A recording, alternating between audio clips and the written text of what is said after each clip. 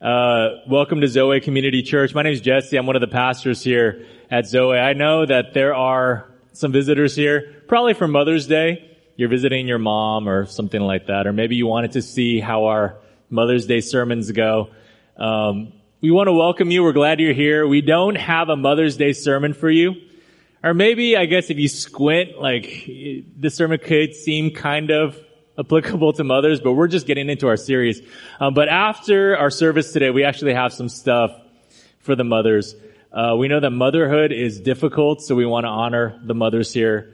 We also know that motherhood and just Mother's Day, thinking about being a mother, can be painful for a lot of us. So hopefully just what we have for you is just a small token of appreciation and thanksgiving for you, and really we just want to focus on God.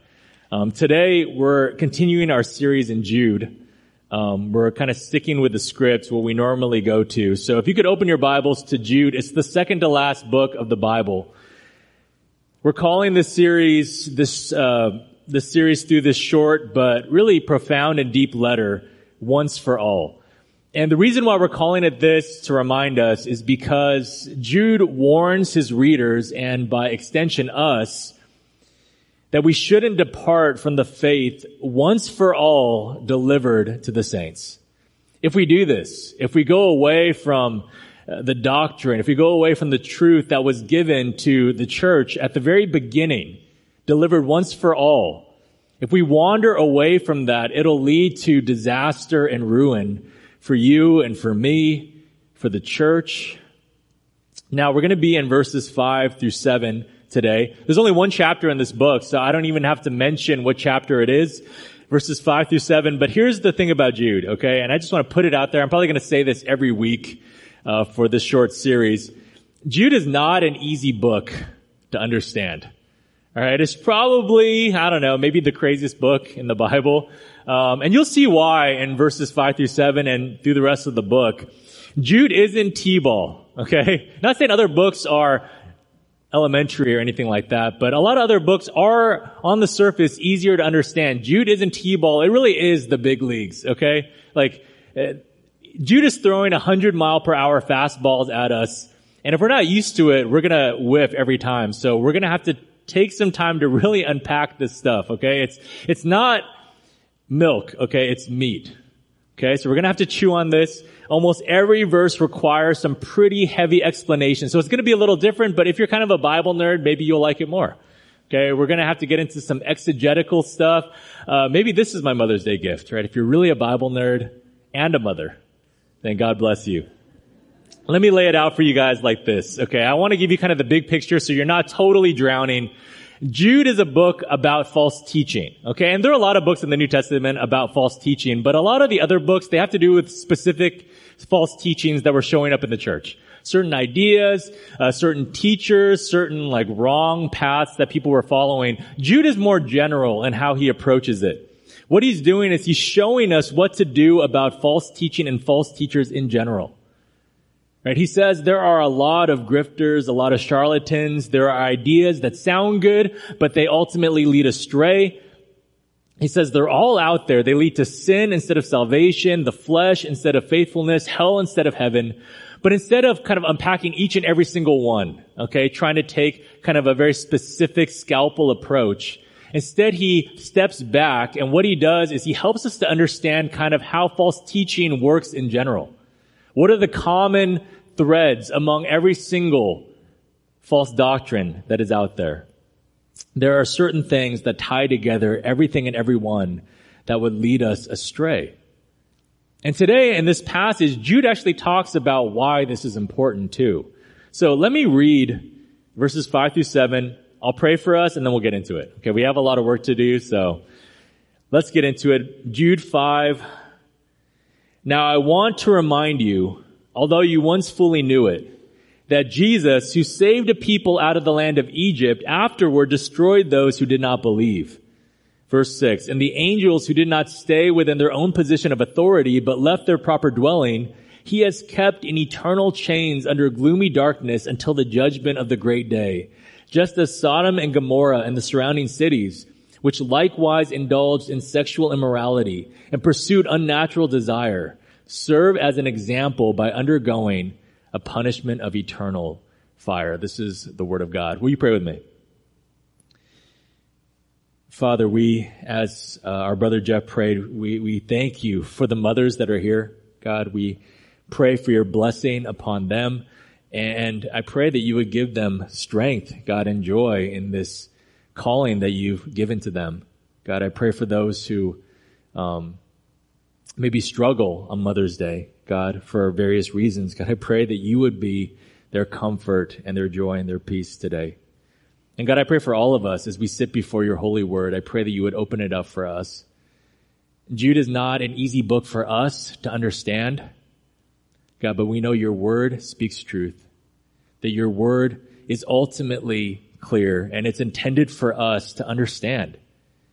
God, it trains us. It corrects us. It rebukes us even. It equips us to be men and women of God. So God, I pray that you would do that work in us today. I pray that you would give me clarity as I speak. I pray that you would give all of us ears to hear as we spend this time sitting under your inspired word. We pray these things in Christ's name. Amen. Amen. Have you ever gotten lost? Now maybe you're the kind of person who doesn't get lost, right? You just take the long way every once in a while. Or maybe you do get lost sometimes because people give you bad directions, or you use Apple Maps instead of Google Maps. Or maybe there were some, unexpected obstacles in the way. Or maybe you're the kind of person who doesn't like to follow maps or prescribed routes. Maybe you just like to, lean into your inner free spirit and just go where the wind takes you. John Bunyan's classic allegory, The Pilgrim's Progress, is, in a lot of ways, a story about staying on the right path. If you don't know the basic plot, the main character's name is Christian, and he lives in his hometown, which is called the City of Destruction. Now, he's there, he has this heavy burden upon his back that is weighing him down. He doesn't know what to do about it, but then he meets a man named Evangelist. Again, it's an allegory. Okay, it's pretty clear who some of these people are. He meets a man named Evangelist who sets him off on a straight and narrow path. He says, go to the straight and narrow gate, and there you will find the entrance to the King's Highway, and it'll lead you straight to the celestial city. So he goes on this path.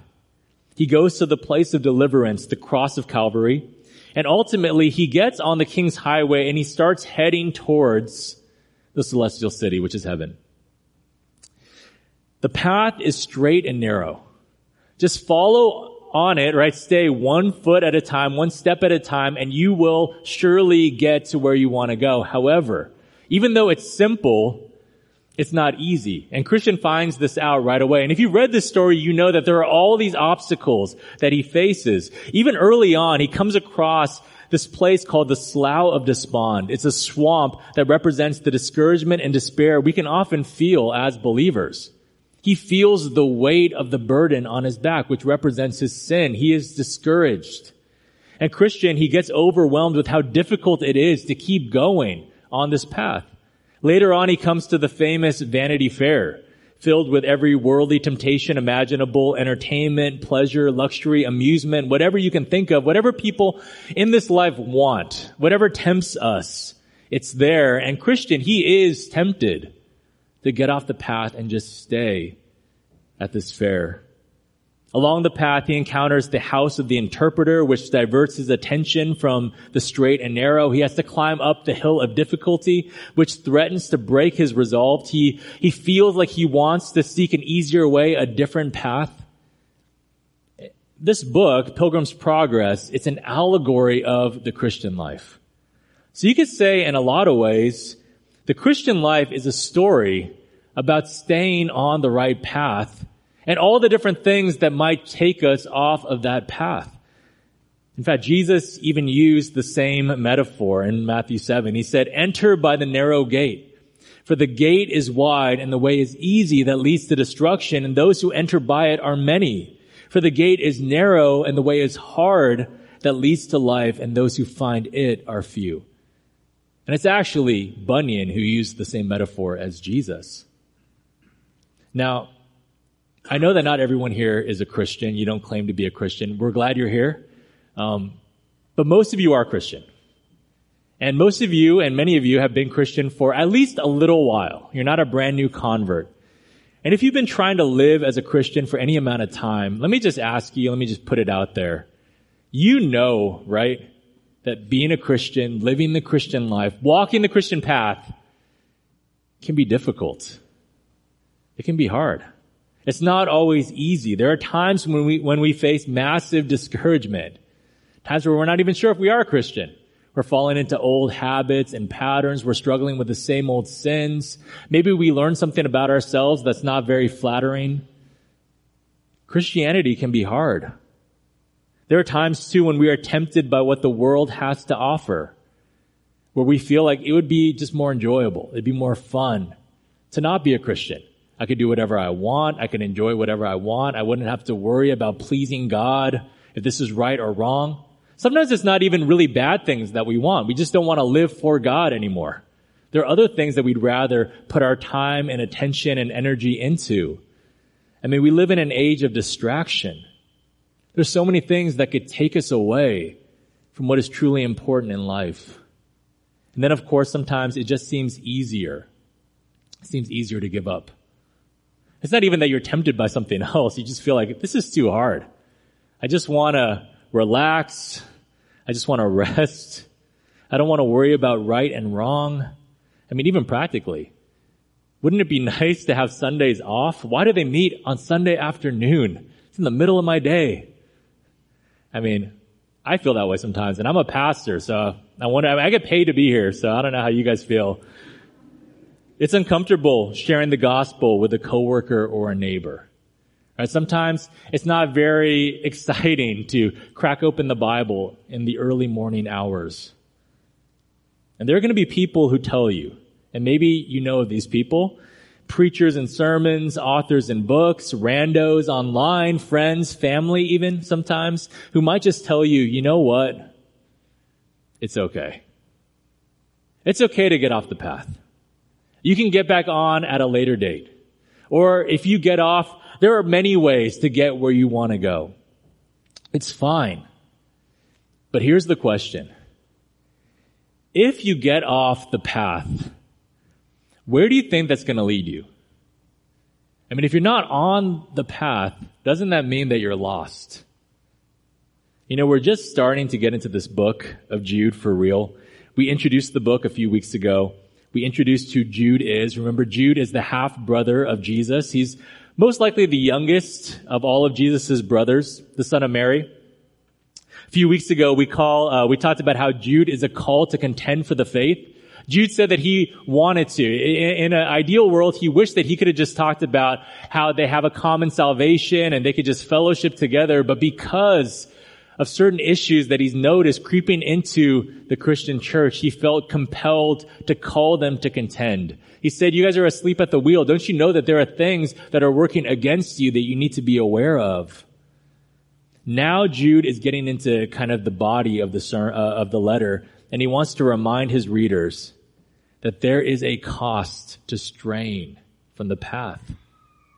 Our text today is a reminder and a warning. And understand that this warning, this reminder, was written to them, but it's really for us. It's anyone who reads this letter. The path we're on determines our destination. Where we're headed is where we'll end up. So let's get into it. And this text actually breaks down really neatly into 3 verses, 3 points. Okay, each point is a different example of going off the path and where that leads. Okay, 3 different ones. So we'll look at each one after the other. First, the faithless. The faithless. That's the first example. The faithless show us what happens when you stray from who God calls us to believe in. That's Jesus. Look at verse 5. Jude starts out by saying, now I want to remind you, although you once fully knew it. Okay, stop there. Okay, now Jude says he wants to remind them of something they once fully knew. And we got to appreciate kind of how he's talking here. It's interesting. Why would he say it like this? If you fully know something, doesn't that mean that you just know it? How could you, why would you need to be reminded of something that you know cold? Well, I was actually thinking about this the other day because I had to get new tires on my car. What happened was, I turn on the car and then that little warning light came on. You know what I'm talking about? That says that your tire pressure is low. I didn't even know which tire it was, so I took it to the gas station and I filled up the tires. And I had heard somewhere, I'm not a car expert, but I had heard that if like the temperature drops massively, like in a short period of time, then it could deflate the tires a little bit. I don't know if that's true or not. Someone can correct me later. I'm a pastor, not a mechanic. But I just filled it up. I didn't see any nails or anything. But then a few days later, it showed up again. So then I knew that something was going on. So I filled it up again and I just pretended not to worry about it. I just pretended it didn't exist. But then it happened again. So I was like, okay, I got to take it to the shop. And I said, hey, can you remove like the nail or something? I don't see it. They said, actually, sir, your tires are super worn down and you need new tires. And I was like, are you trying to scam me or something, trying to get me to buy new tires? So I asked Eric and he said, wow, your tires really are worn down. So I had to get new tires. And it made me think about this. Now, I know the analogy breaks down. You can't get new brains. But the thing is, tires eventually, they will wear down. They are not perfectly airtight permanently. You understand this, right? Even though they do hold air for a long time or nitrogen or whatever you have in it, eventually due to wear and tear or nails or even just by the fact that they are not permanent, they have to be replaced, they lose air. And in the same way, for us, even if we know something completely, even if we're filled with knowledge, eventually we're going to forget. In fact, it doesn't take a long time. We learn something on Sunday, by Monday we're not even thinking about it anymore. It's not that we forgot completely, you understand this, but we still need to be reminded. I remember a pastor from seminary who once said something like, Christians always want to learn new truth. They always wanted to get into more complex things, get into the weeds. But he said, actually, what we need to do as Christians, what we're called to, is to grasp the basic truths and remind ourselves of them again and again and again, because they're the most important truths. The longer you're here at Zoe, the more you'll notice we aren't saying new things all the time. Our goal isn't to move further and further to the frontiers of theology, even though we'll get there sometimes. What we want to do is we want to major on the majors. We want to stay close to the center. So what we want to do is hit home a lot of the same truths over and over, hopefully in fresh ways. That's why we go to different books of the Bible. But the Bible itself hammers home the same truths again and again and again. Why? Because we need to be reminded. We need to be reminded of who Jesus is. We need to be reminded that salvation is by grace through faith alone. We need to be reminded that God is in control. He has a plan. We need to be reminded that life is short and eternity is real. We need to be reminded because even if we know these things, even if we heard them before, it doesn't mean that they're going to stay at the forefront of our minds and at the center of our hearts. To understand the most important truths aren't things you need to hear just one time. The things we need to hear throughout our lifetimes. So what does Jude want to remind his readers? What's this thing that they once fully knew, this basic truth? Verse 5, now I want to remind you, although you once fully knew it, that Jesus, who saved a people out of the land of Egypt, afterward destroyed those who did not believe. Okay, here's the thing about Jude, okay? The references he makes, he assumes that his readers know it. It's basic. It's the ABCs of the faith. And his original readers probably would have known these things. However, to us, what he brings up are some of the most obscure things in the entire Bible to the modern American Christian. This is why, as some commentators call it, Jude is the most neglected book in the church today, at least in the New Testament. It's not often taught, it's not often preached, because when you read it, it's not just what does this mean, it's what is Jude even talking about? I don't even know what he's saying. So what is Jude talking about here, where Jesus saved a people out of the land of Egypt? I don't remember reading that in my Bible. We'll turn to Numbers 14. Numbers 14, that's the fourth book of the Bible. We got to go way back in time.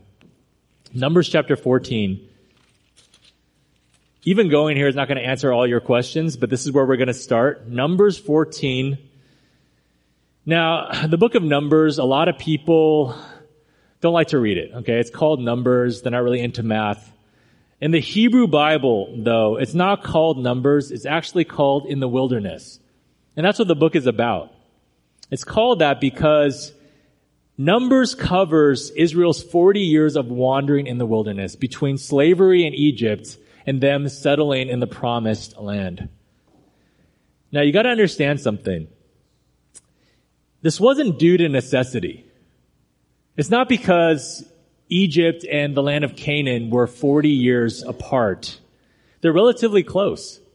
In fact, in Numbers 14, they actually are already there before the 40 years are up. It's been just months.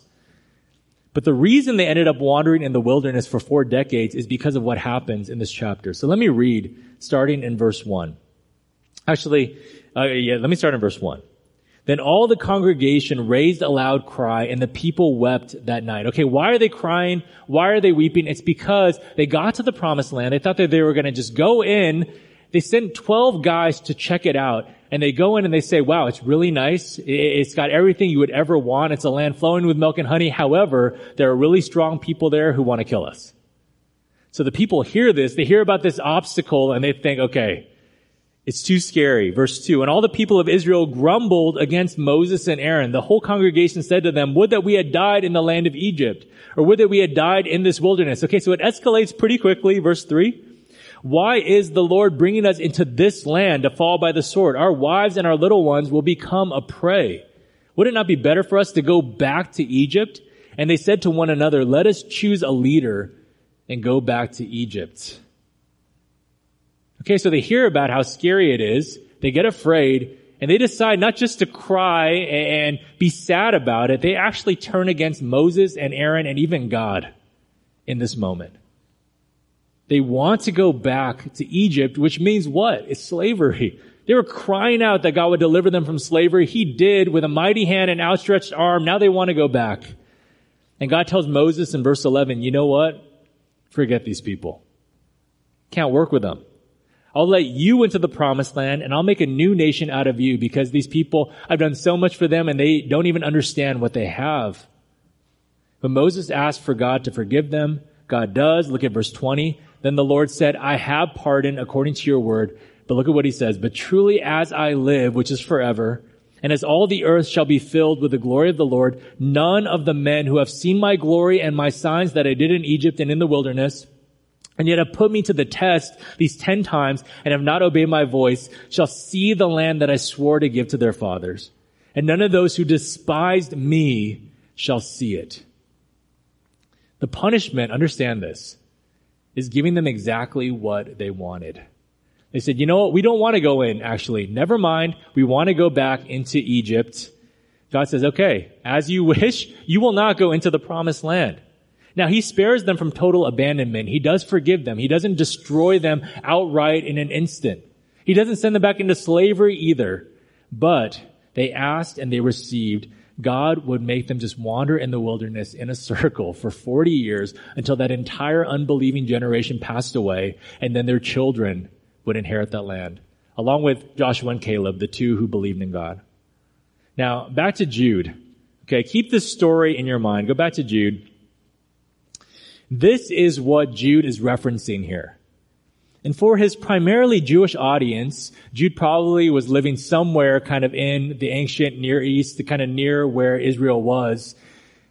They knew the story. The people knew the story. One of the darkest points in their people's history where they actually turned on God to the point where they wanted to go back to slavery in Egypt. That's what he brings up. But what is the lesson? Okay, why does Jude bring this up? What is the reminder? What is the warning? Look carefully at what words Jude chooses to use. Notice in verse 5, he says, first of all, that this was Jesus who did this. Did that catch your attention at all? It was Jesus who did this. Second, he says that Jesus first saved a people out of Egypt. And then he says they were destroyed for what? Not their rebellion, not their sin. That was surely part of it, but that's not what's highlighted. They were destroyed for not believing. Let's unpack this, okay? First, he says that Jesus did it. Now, if you know the Bible at all, this would be a little surprising for you to hear. Jesus was his older half-brother. He saw Jesus in the flesh, Jude did. He knew Jesus was born to his mother, the Virgin Mary. If there was one thing he was sure of his whole life, it was that Jesus was a human being, a real human. However, here he speaks of him doing something thousands of years in the past, before the incarnation, before Jesus was even named Jesus by his parents. So what's going on here? Well, Jude is connecting the dots. Understand that until Jesus rose from the dead, Jude didn't believe in Jesus. Okay, he did believe that Jesus was a man. He grew up with him, but he didn't believe that he was also God. And then Jesus rose from the dead. And when Jesus rose from the dead, things changed. And Jude, who saw him, believed to the point where he would write in this letter, calling himself, look at the first verse again, a servant, in the original Greek, a bondservant or a slave of Jesus Christ. You say that about your own brother. He believed that he was more than just a man. In fact, look at verse 4. What does he call him? Our only Master and Lord, Jesus Christ. I mean, can we appreciate how crazy this is? That Jesus' own brother would recognize the deity of Christ. And that's what he's doing here. This is Christology 101 kind of on the ground. Jesus was truly human. He was one of us, and yet at the same time, he was God, very God. Not 50% of each, but 100% of both. Jesus was a man, and yet more than a man, he is eternal God, the second person of the Trinity, Father, Son, and Holy Spirit. So connecting the dots, it wasn't just the Father who saved his people out of Egypt. It was the Lord. Who is the Lord? Is Jesus Christ. The human Jesus wasn't born yet, for sure, but God the Son was there. And in rejecting God, the people of Israel were rejecting not just the Father, but God. All of him, if I could put it that way. Now, why do you think Jude specifically singles out Jesus here? Why would he say this? What connotation does Jesus have among Christians? I know this is a lot of thinking, okay? But again, I said Jude, it's kind of next level. What connotation does Jesus have? What does Jesus' name even mean? We said this before. The name Jesus means the Lord, Yahweh, is salvation. Salvation. Jude is making a point, and he hammers this home by saying that Jesus saved a people out of Egypt. This is very intentional. Jesus saves, and yet what did the people do? They turned away. How? With their unbelief. And what did this lead to? It's very clear in verse 5. It leads to them being destroyed. Now let me explain this by way of an old 90s commercial. Growing up, there was this company, this auto insurance company, that would play this local ad on TV. And I just had regular TV. We didn't have streaming back then. I didn't have cable, okay, or anything like that. I was just a humble person destined to be a pastor, right? You know, living in poverty. Just kidding. But this auto insurance company, they would have these hilarious commercials that would always stick out to me. So, for example, one of them, how it went was, this guy is gambling. Okay, I'm not endorsing gambling. Okay, I just saw this as a child many times for some reason. He was gambling. They're playing poker, and he has a good hand or whatever. And the guy across from him says, "You know, I don't have any more chips, but I'm going to gamble my car. It's a Porsche, right?" And the guy goes, "Whoa, whoa, whoa, right? Are you insured?" Right? And he says, "Of course I'm insured." He says, "By Survival, though, auto insurance company?" He says, "No." He says, "I'm not going to take that bet." Now, of course, you could get your own insurance, right? Just win the Porsche and get your own. Anyway, there was another one that I think helps us to understand what's going on here. The same guy, the gambler, he's just walking in the desert. It really is the wilderness, right? He's minutes away from dying of dehydration, okay? It's super hot, and then a car just happens to pull up along the road. And the person inside says, "Hey, do you need a ride?" And he says, "I do. But are you insured?" And the person says, "Yes, I'm insured." He says, "By Survival auto insurance, though?" And the person says, "No." And he says, "Can't take that ride." This person literally is about to die. I remember thinking, even as a little kid, so he's just going to die in the desert then. Just take your chances. He's going to wander in the wilderness until he collapses. It's so ridiculous that it stuck with me. It probably will stick with me for eternity. And yet that's exactly what this guy did. That's exactly what the Israelites also did. They'd rather go back to Egypt or die in the wilderness than trust in God to deliver them, even after he had already proven time and time again that he could do it. They forgot who God was, and they paid the ultimate price. And this is the first example that Jude is bringing up. This is Jude's point. If you or anyone does the same thing, and it's not a hard thing to do, will face the same fate. Remember Christology 101. Jesus is not just the Savior, but he is also Lord of all. He is God. He is to judge the living and the dead, 2 Timothy 4:1. And there is condemnation for all who do not believe in him. Why? Because there is condemnation for all sinners. All of us are in a bad place naturally. And God has the power and the ability and the willingness even to save people from their sins. But he calls us to believe by faith in Christ. Look, we're all sinners. We all deserve punishment. First death and then the wrath of God in hell. He is a just judge. He won't just let our transgressions slide. But this is the parallel that Jude is making. Okay, we weren't delivered out of Egypt. We didn't see the Red Sea splitting. We didn't see the 10 plagues. But we have heard of an even greater salvation, the death and resurrection of Jesus. The good news which is able to save not just our bodies, but our souls. What is to happen, the author of Hebrews says, if we choose to neglect such a great salvation? What is to happen if we choose not to walk the path of belief? It's the only path. If you don't walk it, we're doomed to perish. Jude is reminding his readers, all of us, that if we stray from the path of faith in Christ for our salvation, then there is nothing but destruction. There's no other way but him. So let's finish this first. This is the longest point, okay? This first point. All false teaching has this one thing in common. It leads away from simple and pure faith in Christ. It either denies who he is, or it downplays the stakes, or tells you that you don't need him to be good. They could be super different in how they appear, how they're packaged. One could be about worshiping like a different kind of Jesus. One could be about just earning your salvation by good works, legalism. One could be about just worldliness and just going your own way. But all false teaching leads away from just going to Christ, needing him for salvation. Placing all of our trust and hope in him. Remember the Israelites, they turned on God because they were afraid. False teaching, it preys on your fears. How often do we hear how we should be more afraid in church? I mean, American Christianity, it's overrun right now with an emphasis on planning and programs and philosophies, all peddling solutions to our problems. If you do this, then it'll help you. If you don't do this, then you're ruined. They distract us from Christ. We're told to be afraid of the future for our kids, for our nation. We should be concerned, don't get me wrong, but our concern should drive us more to deeper trust and reliance on Jesus, who has delivered us and can deliver us and will. So keep Christ at the center.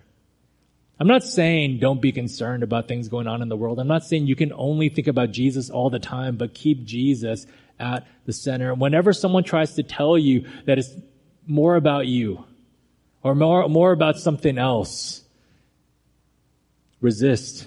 Make Jesus the main focus. Major in Christology. Believe in him and grow in your faith and abide in him every day. Because any other way can only lead to damnation. Because only Jesus leads to salvation. Okay, second point. That was the longest one. Okay. Judas, 2 more examples. Second, the fallen. So we had the faithless, the fallen. The fallen show us what happens when we stray from God from who God has assigned us to be. That is our stewardship. Okay, verse 6. And the angels who did not stay within their own position of authority, but left their proper dwelling, he has kept in eternal chains under gloomy darkness until the judgment of the great day. Okay, so this is another example where he's like, I just want to remind you about this, and we have no idea what he's talking about. Or what is he talking about? Jude brings up a specific incident where angels fell and were judged by God. And this just opens up a whole can of worms, because this reference most likely is not from the Bible at all. Okay, the place where this story is most clearly talked about, is in this apocryphal book, this non-biblical Jewish work called First Enoch. I don't know if you've ever done devotions in First Enoch before. It's really long. I haven't even read the whole thing. I was like, this is too long. I need to read the actual Bible. First Enoch is an ancient book, though. It's old, and it was very well read. It was read a lot by the Jewish people of Jude's day. And it gets its name from an actual biblical person, Enoch. So if you remember reading in Genesis, it talks about the people who were descended from Adam. And one of the guys' names was Enoch, and he was a righteous man. He walked with God, and God actually took him away to heaven directly. He never died. So this book is named after Enoch, and it's filled with all these stories. And one of the stories it talks about has to do with what First Enoch calls the Watchers. Okay, I know some of you are into like Marvel and stuff. Don't picture that. I just put it in your mind. But the Watchers, okay, according to First Enoch, were angels whom God gave the task of watching over humanity. Okay, that was their specific role. However, some of these angels became infatuated with the beauty of human women. This is in the story. And leaving behind this position that they were given, this stewardship, they descended to earth to take human wives, and they ended up bringing a lot of corruption and sin into the world. And this is what Jude is referencing pretty clearly. Right? You can see what he's saying. They left their proper dwelling. They left their own position of authority. So what are we supposed to do with this? Okay, does this mean we should all read First Enoch? Is this some sort of tacit endorsement of First Enoch's veracity? Should it be in the Bible? Is it all true? What are we supposed to do? Well, in college I majored in English literature. I've talked about this before. And we had to study some of the old classic works of English, right? The greatest works like Chaucer and Shakespeare. And one of the classes we took was devoted completely to just one author and one work, John Milton's Paradise Lost. I don't know if you've ever read it. It's also really long, but it's a masterpiece. And what it is it's basically an epic retelling, kind of in the style of like the Odyssey or the Iliad, kind of this epic poem of the fall of Satan from heaven and the subsequent fall of humanity because of what Satan does. Okay, so it's based on what the Bible talks about, but he just expands it with great language and imagination, and he gives drama to it and colorful imagery and all these things. And it's kind of crazy because a lot of the popular conceptions of like heaven and hell and Satan and angels, they actually come from the way that John Milton would describe these things. So you see like heaven in paintings where it's like clouds and like light is coming through the clouds. It's kind of a Milton way of talking about heaven. Now it comes from the Bible, but he just expanded kind of the imagery. Or even like thinking about Satan as the ruler of hell. Maybe you've seen like cartoons where Satan is like sitting on his throne in hell with his pitchfork or whatever, and he's plotting against heaven or God or whatever. Satan does not rule hell, but it comes from this line from Paradise Lost where Satan says, you know what? It's better to reign in hell than to serve in heaven. He's giving his motivation for why he would rebel against God. He said, I'd rather be in hell and be in charge than be in heaven and not be in charge. Now, he doesn't reign in hell. He's on earth, but that's where we get these images from. They're rooted in Scripture ultimately, but Milton expanded them. He gave them kind of their vibrancy. Now, the story that Paradise Lost tells, it's generally true. It's from the Bible, but the language and the pictures it paints, they aren't inspired. And First Enoch is kind of like that, at least in this specific instance. Jude isn't giving endorsement of First Enoch as a true book, definitely not an inspired one. He's using the language of First Enoch, but actually what First Enoch is talking about is in the Bible. And I feel like I got to show you. So turn with me to Job. Look at Job chapter 1. This is right before Psalms. So it's like kind of in the middle, like a third of the way through the Bible. Go to Job 1. Now if we're talking about crazy books in the Bible, Job is a wild book. Someday we'll preach it, hopefully. See, the Bible doesn't talk a lot about angels and the supernatural realm, I guess you could say. At least not as much as you might expect. But there is one place where it does talk about angels quite a bit and Satan, and it's in the beginning of Job. Job begins, or kind of the plot of Job begins with Satan having a conversation with God in heaven. Look at verse 6. Now there was a day when the sons of God came to present themselves before the Lord, and Satan also came among them. Verse 7. The Lord said to Satan, from where have you come? Satan answered the Lord and said, from going to and fro on the earth and from walking up and down on it. Now, there's more to talk about, but that's all we'll look at. Okay. Notice that Satan appears before the Lord with the quote unquote sons of God. Do you see that? In this context, clearly there are some sort of heavenly beings, angels, okay? And God interacts with them on a spiritual plane that is separate or different from where Satan has been, which is walking on the earth. Okay, it's kind of a peek into something that is normally concealed from us. Now, turn with me to Genesis 6. Keep this in mind. First book of the Bible, Genesis 6. Genesis chapter 6. This is a kind of a passage that is skipped over a lot. It's not easy to interpret, but I think if we put the pieces together, it makes sense. Genesis 6, look at verse 1. This is right before the flood of Noah.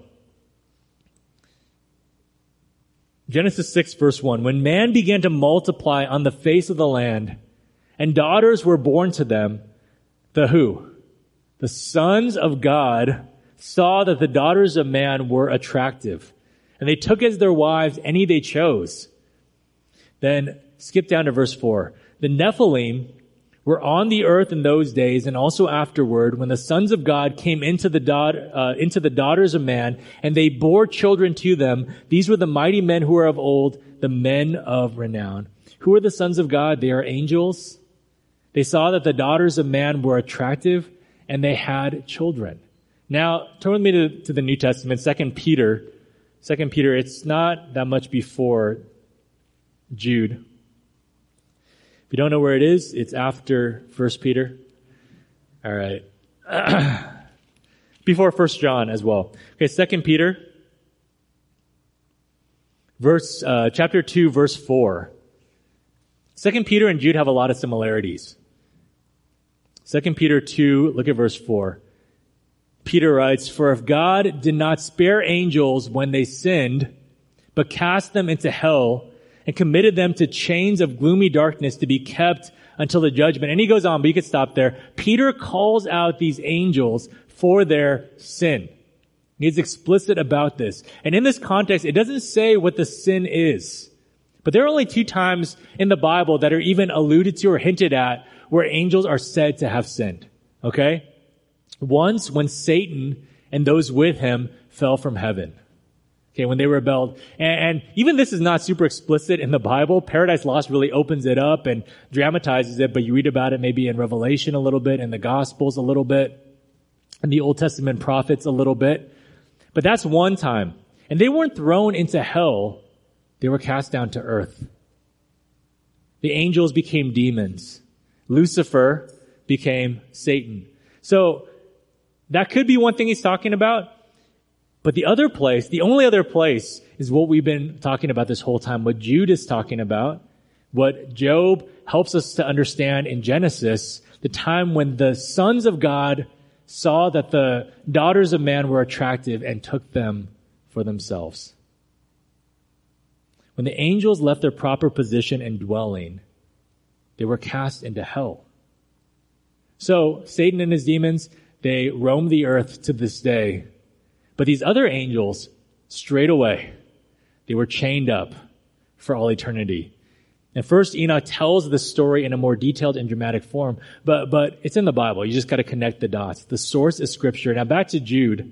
That was a lot of work. What's the point? Now that you understand what's going on here, maybe, what's the point? Look at the verse again. This is what Jude says. "And the angels who did not stay within their own position of authority, but left their proper dwelling, he has kept in eternal chains under gloomy darkness until the judgment of the great day." What specifically is singled out here?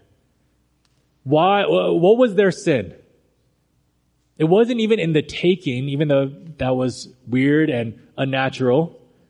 It was that they didn't stay where God told them to stay. They didn't fulfill the responsibility that God had given them. They abandoned their post. See, the angels were created to serve God. They were given authority and they lived in heaven itself. And yet those who fell, they were locked up. Now, there's a comfort to this and there's a warning. First, there's a comfort. The angels, they sinned and they were punished. Even angels, for their sin, they are punished by God. This shows the justice of God. And I know, nowadays we see all the bad things that happen in the world. We see all the atrocities. We see all the inhumane cruelty. We see all these people who do things that are unspeakable. And sometimes it seems like they get away with it, right? Like they get off lenient. They have a short jail time. Sometimes they don't get punished at all. And I know it bothers people. what we see in the scripture is that God is absolutely just. He doesn't even let the angels get off. Even for things as, in our minds, as minor as just abandoning their proper post. So there's a comfort here, at least when we think about the evildoer. But there's a warning here for us because guess what? God is absolutely just. Notice the words Jude uses. He says their own position of authority, their proper dwelling. The focus in Greek is on what belongs to them, what has been given to them, their responsibility. It's in here and it's in English too. God created them. He gave them a stewardship, and when they abandoned it, they were punished. They took what wasn't theirs to have. They neglected what was theirs to do. And now they pay the price. We got to understand that all of us have been given a stewardship. Each of us has numerous roles that we fill. We have responsibilities in our lives. See, understand that God has carved out a certain path for each of us to walk. And that path is of obedience, a path of good stewardship.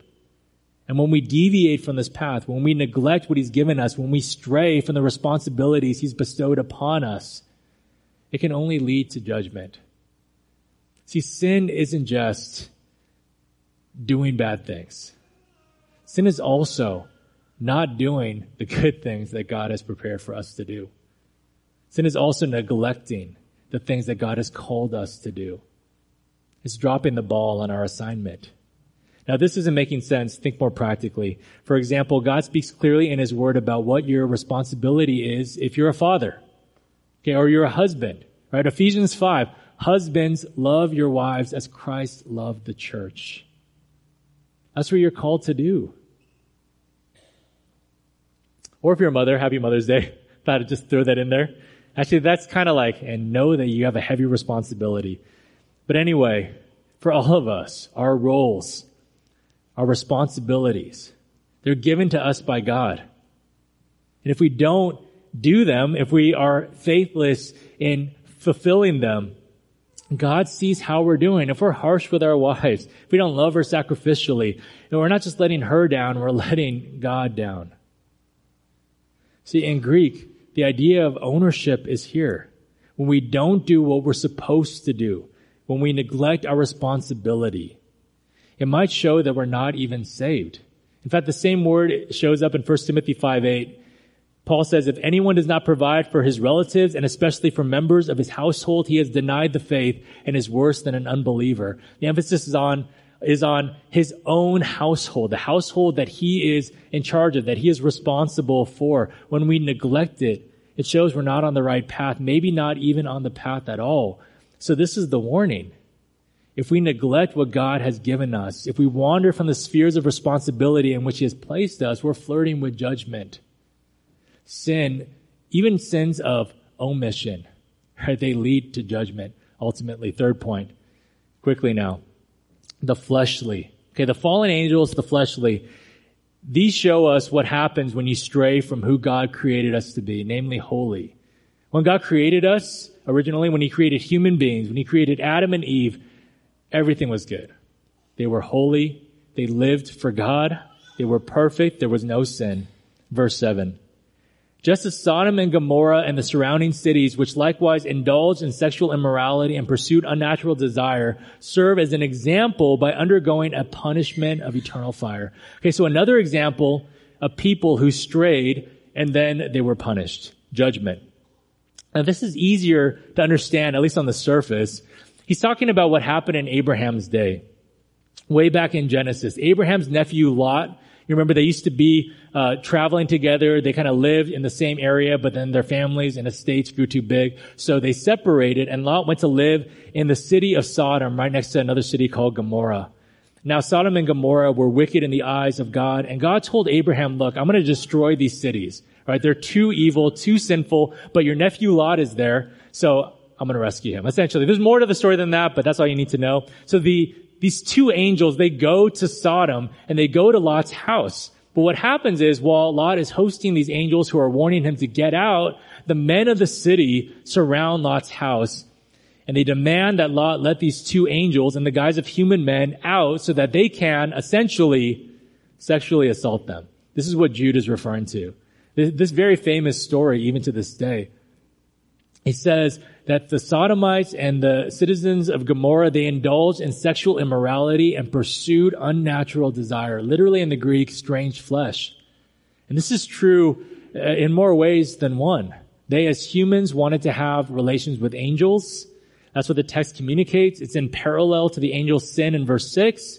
However, there's more to this too. In their minds, they didn't know the angels were angels. They called them men. So they, as men, wanted to have relations with men. And then, of course, there was the assault aspect, which, they didn't want to have romance. Okay, you understand. All of this was wrong in God's eyes. And God did judge Sodom and Gomorrah. He got Lot and his family out, and then the cities were burned with fire. And this is the image that we have of hell itself, or at least it's similar. This is where the now cliche fire and brimstone originates. Now, it should go without saying that sexual assault is wrong in any context. The scripture is clear, and the law of the land, our land, agrees. And you shouldn't have a relationship with an angel. I just want to put that out there in case you were thinking about it. But I know most of you probably aren't tempted by this in the first place. What's controversial in our culture today is the men having relations with men part. Now, I had a whole thing where I was going to talk about this. I think we got to talk about this maybe more because it's such a big issue in the church and in the culture today. We'll unpack it more. I think it's important because I think on the one hand, you have a culture that says everything is fine and everything is good. It doesn't matter. And then on the flip side, you have churches that are kind of getting more and more obsessed with fighting against that, but maybe they've gotten too focused on that specific issue. Okay, we need a way to kind of see what the Bible actually says, but this is what the Bible says clearly, and I'll just put it out there. The Bible says that same-sex relations are sinful. Okay, I know that it's not a popular thing to say. Maybe in some churches, it is a popular thing to say, but that is what the Bible says. It's not the way God designed us as human beings to function. It's not how life is brought into this world, but you've heard this before. Okay, again, we need to address this issue more at Zoe, I think. But just know that it's something that God does not want. But here's the truth for now. While it is sinful, and as Christians, we shouldn't shy away from it, you got to understand that it's about more than just a certain kind of sexual action. Okay? Even though it is sinful, and as Christians, we shouldn't shy away from saying it, it's not the worst sin. In fact, what it's doing is it's giving us an example of how God looks at all sin. And I'll show you this in Matthew 11. Matthew 11. And this is the last passage, and then we'll close here. Matthew chapter 11.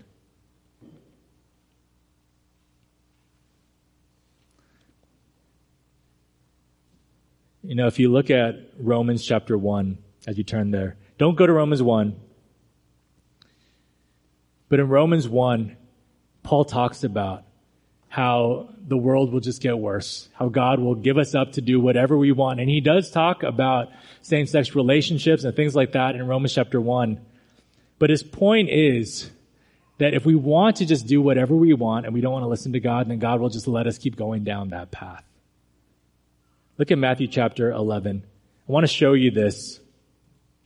And I think that this will tie together some of the main ideas. Matthew 11. Sodom and Gomorrah were destroyed for their sin. Remember this. And understand that sexual sin, all sexual sin according to Scripture, deserves punishment. Judgment is real. Sodom and Gomorrah should be sobering for us. We should be afraid even of the judgment of God. There is a proper fear, but look at Matthew 11 verse 20. Then he began to denounce the cities where most of his mighty works had been done because they did not repent. This is Jesus. Skip down to verse 23. And you, Capernaum, will you be exalted to heaven? You will be brought down to Hades. For if the mighty works done in you had been done in Sodom, it would have remained until this day. Jesus just starts calling out all these different cities where he had been doing these miracles. He'd been healing people. And then he calls out Capernaum, which had been his home base, where he did many of his miracles, where he had taught, where he had healed, where he had loved broken people. But after all this, they still did not repent. And what city does he compare them to? He compares them to Sodom. He said, you know, Sodom, if they had seen the miracles that I have done, they would still be here. Regardless of the sins that they committed, what sins they struggle with, what sins they were actually guilty of, if they had seen these miracles, they would have repented and they would have survived. Verse 24, he says, but I tell you that it'll be more tolerable on the day of judgment for the land of Sodom than for you. And this leads us full circle. What is the point that Jude is making with these examples? If you go away from Jesus, if you don't believe, if you don't repent, and remember what repentance means, it's simply turning around. You're going away from God, it's turning back to Him. If you don't repent and believe in Christ, then there is no hope for you. There's only judgment and punishment. Jesus destroyed His own people in the wilderness because they did not believe. The people of Capernaum, because they did not repent, because they didn't turn to Jesus, because they were hard-hearted, they were judged. It doesn't matter what sins we specifically struggle with or don't. We are all sinners. It doesn't matter what specific sins you're guilty of or innocent of. It doesn't matter what good works you have personally done. The truth is all of us need Christ. By nature, we stand condemned. We would go to the judgment. Hell is real. That's what Jude is warning us of. The stakes are real. Even angels have felt the wrath of God. So he wants to remind us to go back to the faith that was once for all delivered to the saints. Do you hear that? Sinners can become saints. Through whom? Through Christ alone. If we repent, if we put our faith in Jesus, if we look to Him and what He accomplished on the cross, dying for our sins, paying the price, taking the judgment upon Himself, that is the good news, that He took the judgment and the punishment. He drank the cup of God's wrath dry. He bore the power of hell upon Himself. If we look to Him alone, then we can be saved. And we will be. And this is the whole Christian life. Not straying from that. We'll close here. At the end of Pilgrim's Progress, Christian makes it to the celestial city. And if you read it, it's not all hard. It's not all difficult. There is encouragement. There are friends. There are ways in which he feels the grace of God tangibly in his life. There are ups and downs. But he makes it all the way there to the celestial city. He and his friend hopeful they are granted eternal life and joy in the presence of God. And there is one path to get there. His name is Jesus Christ. See, understand, we read it in the scripture reading. The disciples wanted to know the way. You remember that? And what did Jesus say? He said, you want to know the way? I am the way and the truth and the life. No one comes to the Father. No one gets to God. No one gets to salvation. No one gets to heaven except through me. So, this is a message about judgment, but understand, at a deeper level, it's a message about salvation. The judgment, it reminds us of what a great Savior Jesus is. We need to be reminded of the stakes, but we also need to be reminded of the blessings of belief. Our sins are serious, but God's grace and salvation are even greater. Will you pray with me?